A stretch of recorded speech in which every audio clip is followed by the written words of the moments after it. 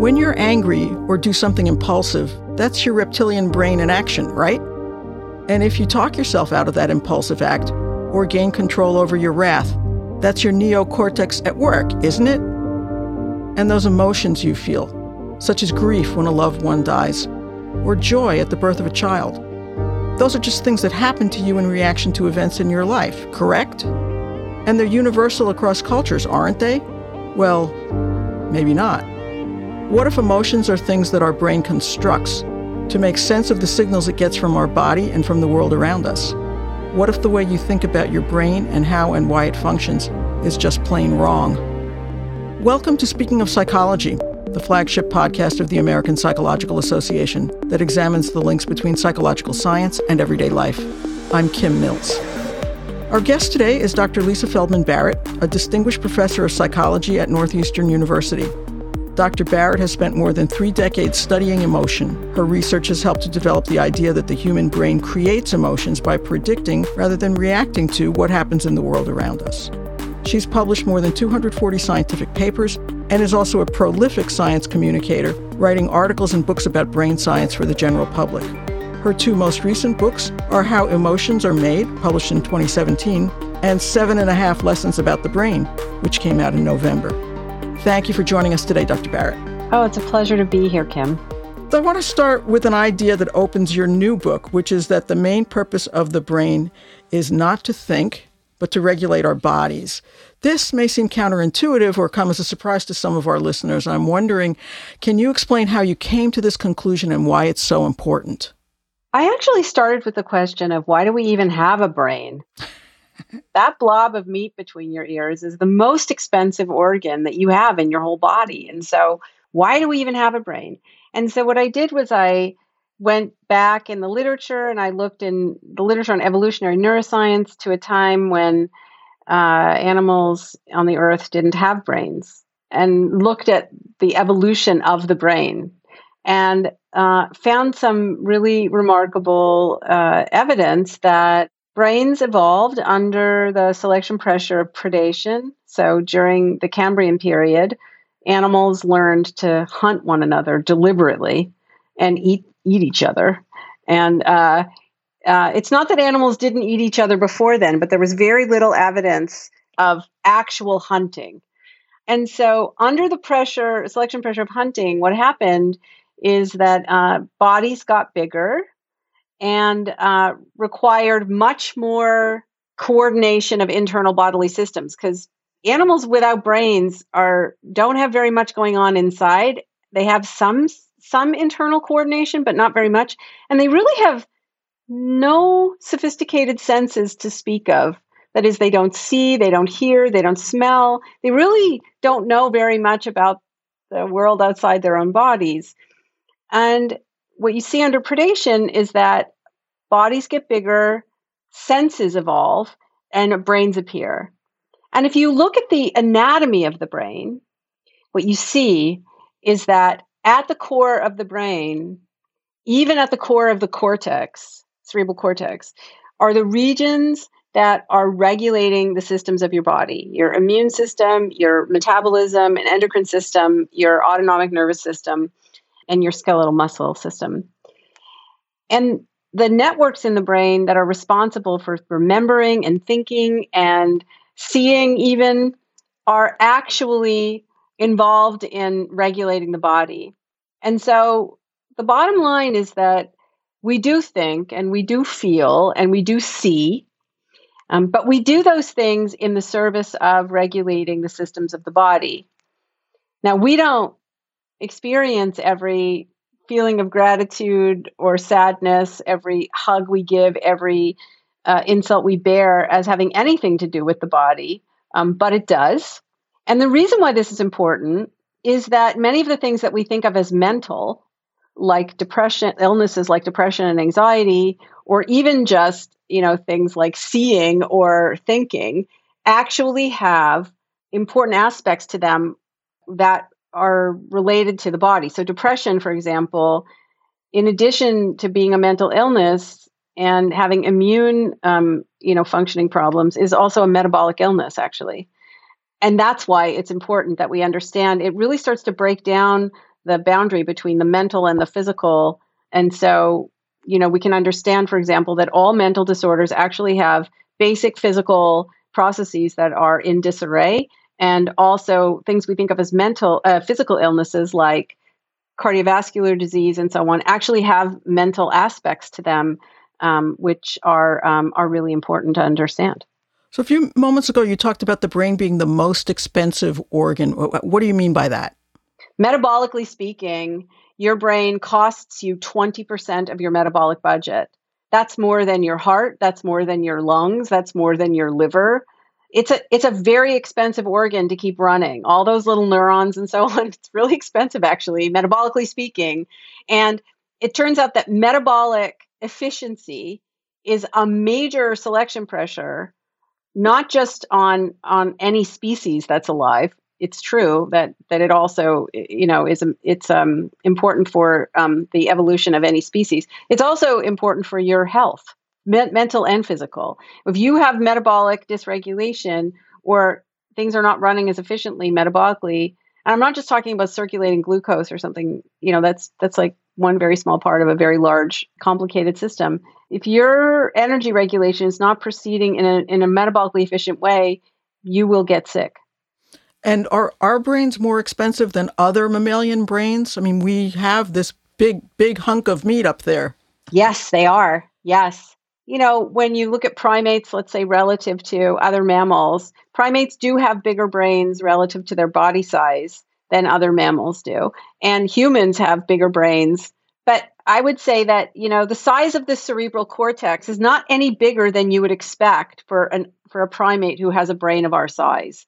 So it's not like our cerebral cortex is so big relative to the rest of our brain. It's just we have a big brain relative to our body size, and our cerebral cortex is as big as you might expect for a creature who has, a brain of our size. But there is some genetic upregulation in the human brain that makes it more expensive to run, particularly in the cerebral cortex, in particular layers of the cerebral cortex that have to do with our ability to, so I guess you could say, compress information, summarize information from multiple sources so that we can do things like abstraction. Another, what might be a surprising point to some people in your book, I think I alluded to it a little bit in the introduction, is the way that many of us were taught about the brain is wrong. So a lot of our listeners, I'm sure, remember learning that there are three parts to the human brain. You've been asked this a million times. We think there's the lizard or reptilian brain that controls our basic bodily functions. There's the emotional brain, and then there's the rational brain, the neocortex, that's like the pinnacle of evolution and makes us supposedly superior to other animals. But you say this is incorrect. So where did the idea of a triune brain come from, and how do we know that it's wrong? Okay, so I got to say, I'm happy to talk about it. I have been asked about this a lot, but I'm so happy to talk about it because it's like one of the most pervasive modern myths in science. It's not even wrong, is what I would say, Kim. And I also had to say that this is not my research, right? I don't do research on this topic, although I do research on brain organization and its relevance for psychological functioning. And I do research on the structure and function of tissue that is called limbic. But it's not called limbic because it's about emotion. It's really more about the anatomical structure of the tissue. But let me just say that the idea of a triune brain, a brain in three layers, really can be, I've traced it all the way back to Plato. Wow. Because, Plato talked about the soul or the psyche, which is not exactly the same as a mind, but for present purposes, it's like close enough. He talked about the human psyche as having three parts. One part for instinct, one part for emotion, which he represented as two beasts, right? Two horses. And then a charioteer, which is human rationality, which obviously controls the beast. And so right there, you have this idea of an inner beast and a rational part, and they're in constant battle for control of the chariot, of your behavior. That's basically the idea. And so, fast forward like a couple of thousand years, and we're in the era of modern neuroscience, like in the mid 20th century, and you have scientists who are using the best tools available to them, which is the naked eye, or maybe some not so powerful microscopes with some dyes. And you look at a lizard brain, and a lizard brain looks like it has a set of parts, and then you look at a early like a small mammal brain, like a rat, and you go, oh, look like there's some extra parts there. And then you look at a human, you're like, oh wow, there's really definitely a really big extra part there. And so the idea that really grew out of this, that comes from Paul MacLean, who was a neuroscientist in Boston, actually, where I live, in the 1940s. Is this idea that lizards have circuitry for instincts. And then layered on top of that evolved the limbic system, limbic meaning border, which is really old cortex, considered to be old cortex, that borders these, lizard parts, which is where emotions live. And then layered on top of that is the new part of the cortex, the neocortex, which is where rationality lives, the pinnacle, as you say, of evolution. And so there are a couple of things wrong with this view. One is that evolution, we aren't the pinnacle of anything. Evolution didn't aim itself at us, to use paraphrase wording from Henry Gee, the paleontologist Henry Gee. And animals are well adapted to their niche. If a species still is around, after a couple of 100,000 years, then or longer, then it means it's well adapted to its niche. And other animals have some pretty miraculous abilities to do things that we don't have, frankly, and that we endow our superheroes with. So yes, it's true. We can do some pretty amazing things as humans, but other animals can do very amazing things, like grow back limbs. We can't fly. We can't grow back limbs. We definitely can't grow new neurons in most of our brains. Whereas other animals, there are animals who can do all of those things, or each of those things, right? But more importantly, the evidence from molecular genetics, when you peer in deep into the cells, the molecular structure of cells, and you look at the genes deep within, what you see really clear evidence that brains did not evolve like sedimentary rock, or the way I think of it is, you've got this like deep animal beast, like inner ancient beast, and then what evolved on top of that was rationality, like icing on an already baked cake. Brains didn't evolve that way. They just didn't. That's the evidence. And the evidence has been around for more than 50 years, and yet hasn't managed to percolate its way into, not just into the public sphere, but into psychology textbooks. Anytime you read that the amygdala and other parts of the limbic system, which I would put in scare quotes because there is no limbic system in your brain, anytime you read that the amygdala or the limbic system is being regulated by the prefrontal cortex, that is a phrasing which rests on this old, really mistaken idea that, you have this inner beast lurking inside your brain, which is constantly in battle with your more sensible, rational self. And that the outcome of when your rational side wins, you're healthy and moral. And when your inner beast wins, you're either, if your inner beast wins because you didn't try hard enough, then you're not moral. And if your inner beast wins because there's something wrong, then you're sick. It's a morality tale, but it doesn't reflect actually the biology of how we got these miraculous brains to begin with. You make another really interesting point in your new book that I think is another myth-busting point. I think a lot of people have the sense that parts of our brains kind of go dormant from time to time and we're not using them. And I think what you're saying is neurons are firing all the time. Maybe you can explain a little bit about how that works and why. So if you look back in the history of how neurons were discovered and how they were studied, Like in the 1950s, for example, one way to study the properties of a neuron was to take a big squid neuron, like literally take it out of the brain and lay it out on a table. And when you lay out a single neuron on a table that you can see, because these are like really giant squids have like very, they have a neuron that you can see with the naked eye, as I understand it, it's dormant. And then you have to stimulate it with electricity to get it to produce an action potential down its axon. And this is very conveniently consistent with the idea that the stimulus response idea that has really been around in psychology really since the inception of psychology, right? So psychology as a field was a field of fundamental philosophy until the mid-19th century, when philosophers and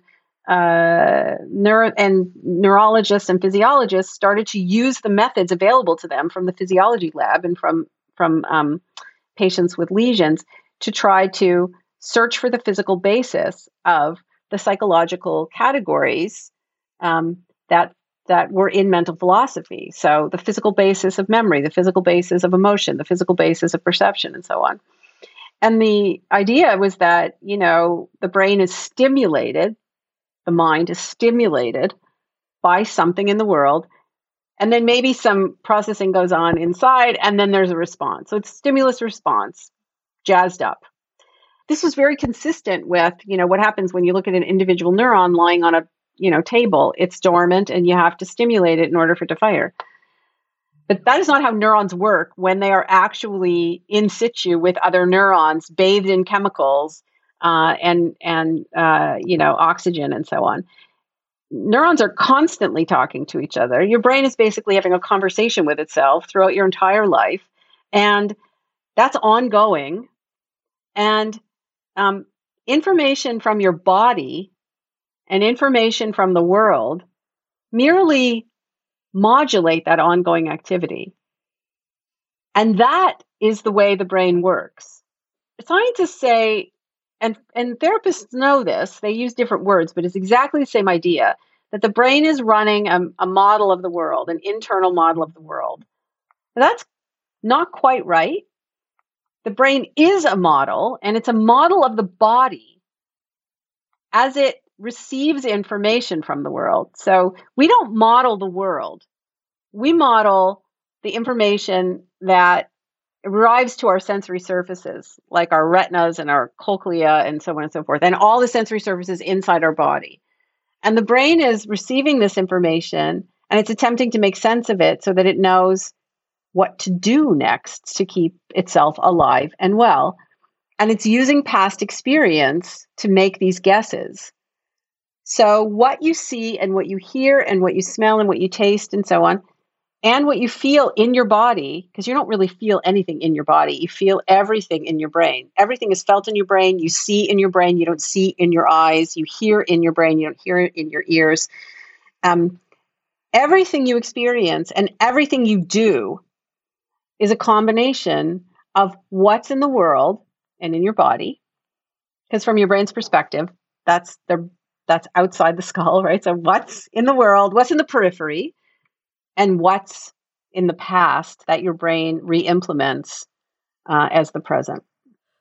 Let's turn to your work on emotion, which is also fascinating. And one of the big ideas that you've developed is that the emotions aren't things that happen to us, but they're something that our brain constructs. Explain that. Well, yeah. In 25 words. Yeah, right, exactly. So, what goes along with this idea that we're born with these ancient circuits, right, buried deep inside our brain, kind of hardwired already, there is this idea that emotions happen to you. Something happens in the world, like you see a snake, and it triggers fear, and then fear produces this whole cascade of events. You make a particular facial expression, your heart rate goes up, maybe you freeze or you run. And the idea is that this, that this is universal with everybody in the world, and everybody who has a neurotypical brain, who has these circuits, which, are derived from ancient mammals or were evolved in hunter-gatherer societies, in Africa or whatever. There are different versions of it. And I'm painting kind of you might want to say is a straw man sort of a description, but you can add bells and whistles and nuances, but the basic idea is that emotions are universal. They have a single set, anger has a single set of features, maybe with some variation, but not so much variation that you can't recognize it in someone's face or in their body movements or in their voice or whatever. And all I can say is, I know it feels that way. It feels that way to me too. When I get angry, when I feel gratitude or any rush of emotion, to me feels exactly the same way as it feels to you. But that is not how the brain works. And that is not what the evidence shows. So the evidence shows really clearly, it couldn't be clearer, frankly, that emotions are not universal. What is universal, however, is that the human brain is constantly constructing experience. It's constantly trying to make sense of the world around and the body, or actually, I would say it's trying to make sense of what's going on inside the body in relation to what's going on around us outside in the world. And it's doing this using past experience, and it's always doing this. So the way I would say it is kind of like this. The evidence to me suggests very strongly that your brain receives sense data from the world, sights and sounds and smells and so on, and it receives sense data from the body. And so when there's a loud bang or a tug in your chest, your brain receives that information as the outcomes of some set of causes. But what caused that loud bang? Is it a car backfiring? Is it somebody slamming a door? Is it a gunshot? What's happening? What caused that tug in your chest? Is it anxiety? Is it that you overate? Too much, you have heartburn from eating too rich of a meal? Is it the beginning of a heart attack? Your brain actually doesn't know. It only receives the outcomes. It has to guess at what the causes are. This is called an inverse problem. You know what the outcome is, you don't know what the cause is. And so your brain has one other source of information available to it, and that is past experience, memory. So it's not like you walk around consciously remembering things in order to perceive the world. Your brain is constantly remembering, meaning it is constantly reassembling bits and pieces of past experience in order to make sense of what's going on in the body in relation to the world, so that your brain knows what to do next. Because frankly, if a loud bang is a door slamming, you would do something different in a particular situation than if it was a if it was a gunshot. And so what your brain is, if you were to anthropomorphize a bit, you'd say, what your brain is constantly doing is it's asking the question, what is similar in my past? What is similar to what this sensory array looks like, and what caused it, and what did I do about it, and did it work? Now, in psychology, things that are similar to one another are a category. So your brain, you could say, is constructing categories. It's a category construction organ. It's constantly using the past to construct categories to make sense of the present in order for the purposes of guiding action and regulating metabolism. But we also know that a representation of a category is a concept.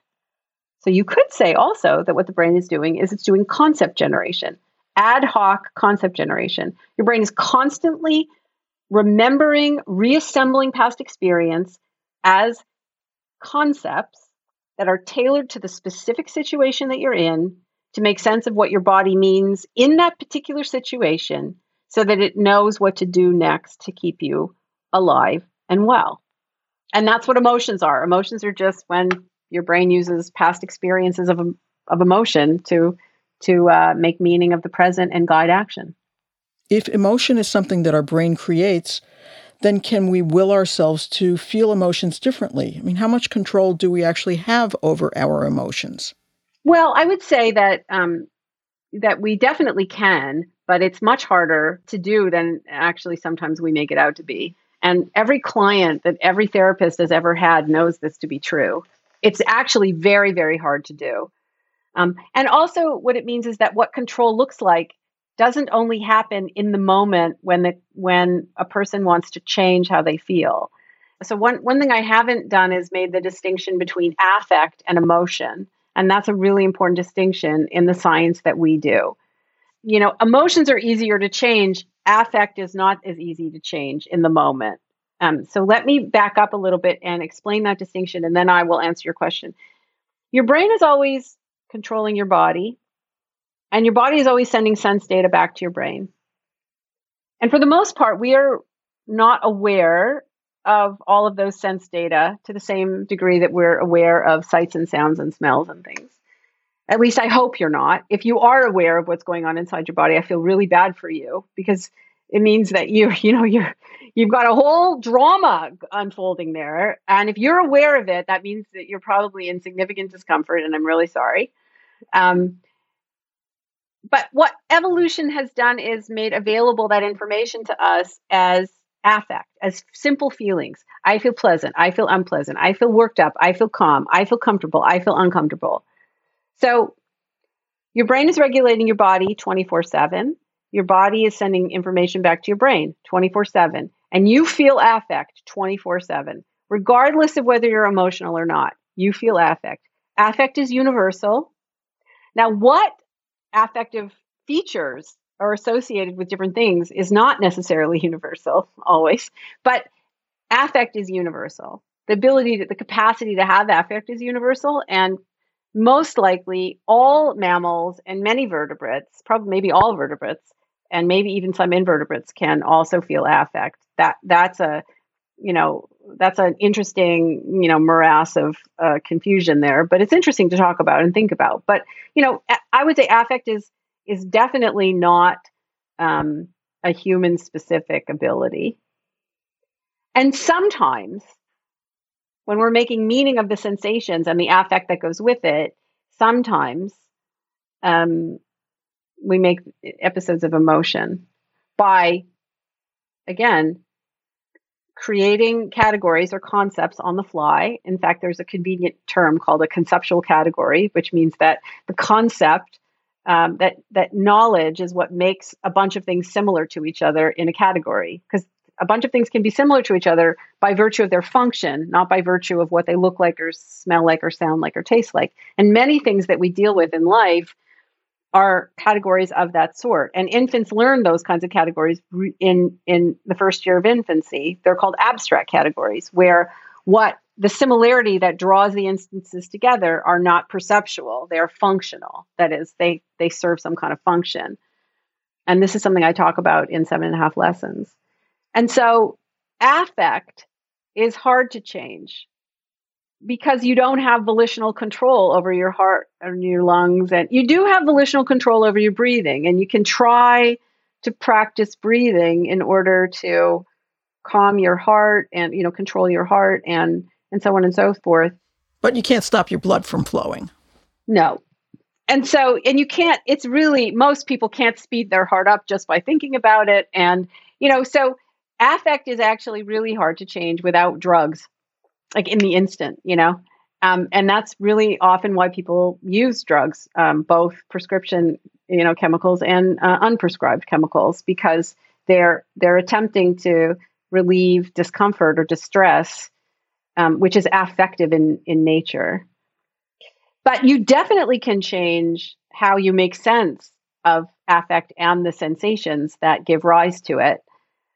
But there, I would say, in the moment, for example, what James Gross and others call, reappraisal is just, you could think of it mechanistically as your brain is recategorizing the set of sensations, is recategorizing what they mean. That is, it's conjuring a different category, a different concept to make sense of those sensations and therefore give rise to a different action. So in the moment, you can do that very deliberately, but sometimes even that is really, really, really hard to do. And one way to have more control over your emotions, in addition to just, making it easier for your brain to regulate your body, which is like get enough sleep, eat healthfully, surround yourself with people who, care about you and who you love and have good relationships with. In addition to those things, you can learn and practice reconceptualizing.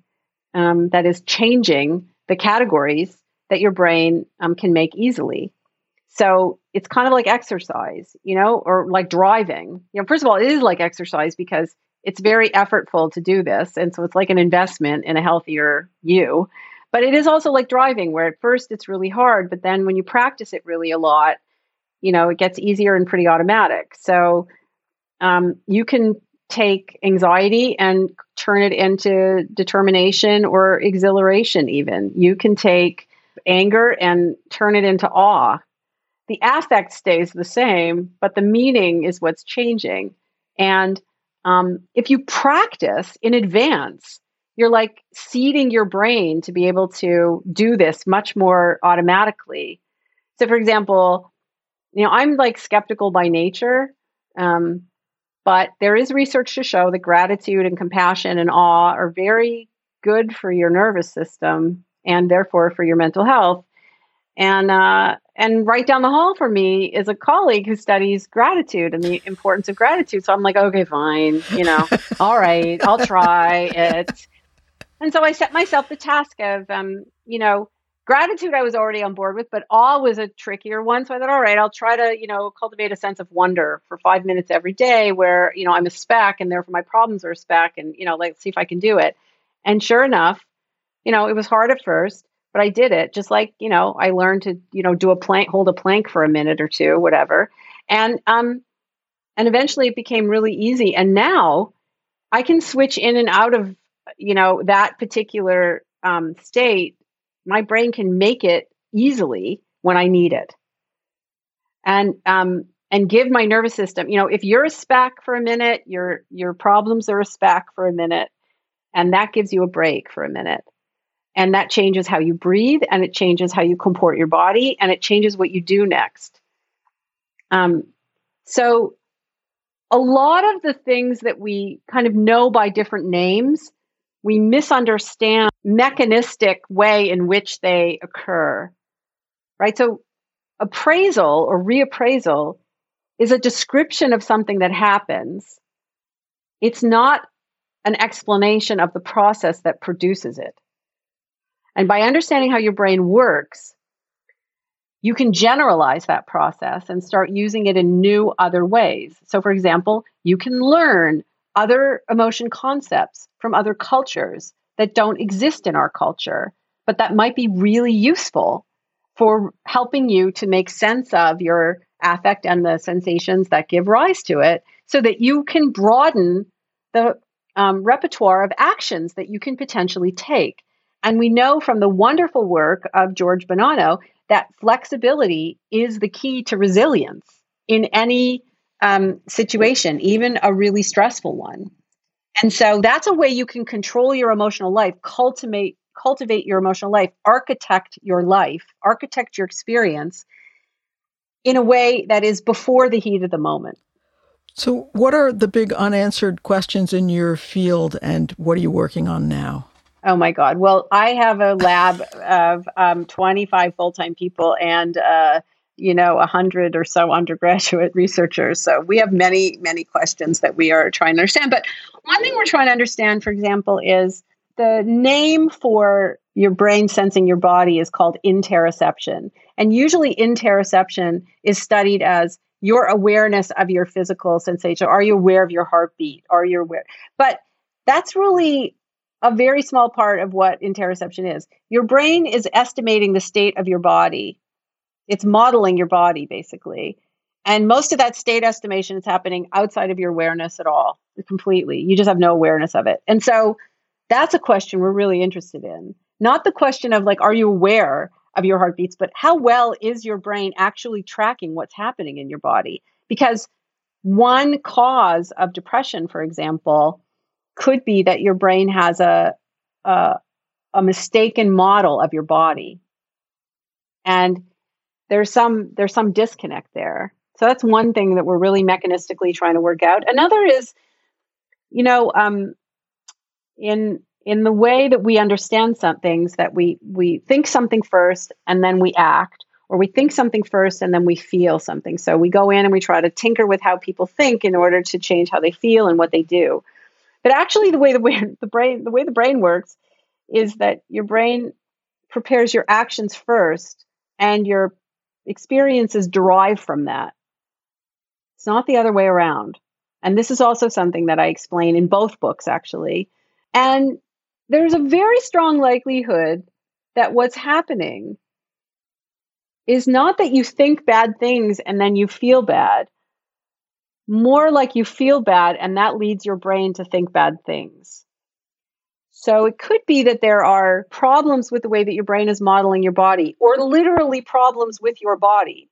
For example, maybe your mitochondria are not as effective as they need to be. And that could be a source of depression. That could be a source of, this disconnect. Your brain is attempting to model your body. Your body's not functioning well in this really, subtle way that you would not be aware of, but maybe you'd just be aware of feeling bad. And that is actually what's driving those negative thoughts, not the other way around. To me, this seems, first of all, very plausible from a neuroscience standpoint. And what it means is that when we go in and we get people to change how they think in order to change how they feel, what we're doing is actually just breaking a cycle. We're not changing the cause of the problem. We're just interrupting an ongoing cycle. And again, I would say there are real lessons there about things that you might want to do differently if this is action. It's not that what we're doing is bad. It's just that there might be additional things that we might want to think about doing for treating mental illness. Well, it just sounds amazing, the work that you're doing. I really appreciate you taking the time to speak with me today. And I highly recommend, maybe I shouldn't say this, but I think your new book is very accessible and a great read. So I appreciate the time that you've taken. Thank you. Thank you. Thanks very much. You can find previous episodes of Speaking of Psychology at www.speakingofpsychology.org or on Apple, Stitcher, or wherever you get your podcasts.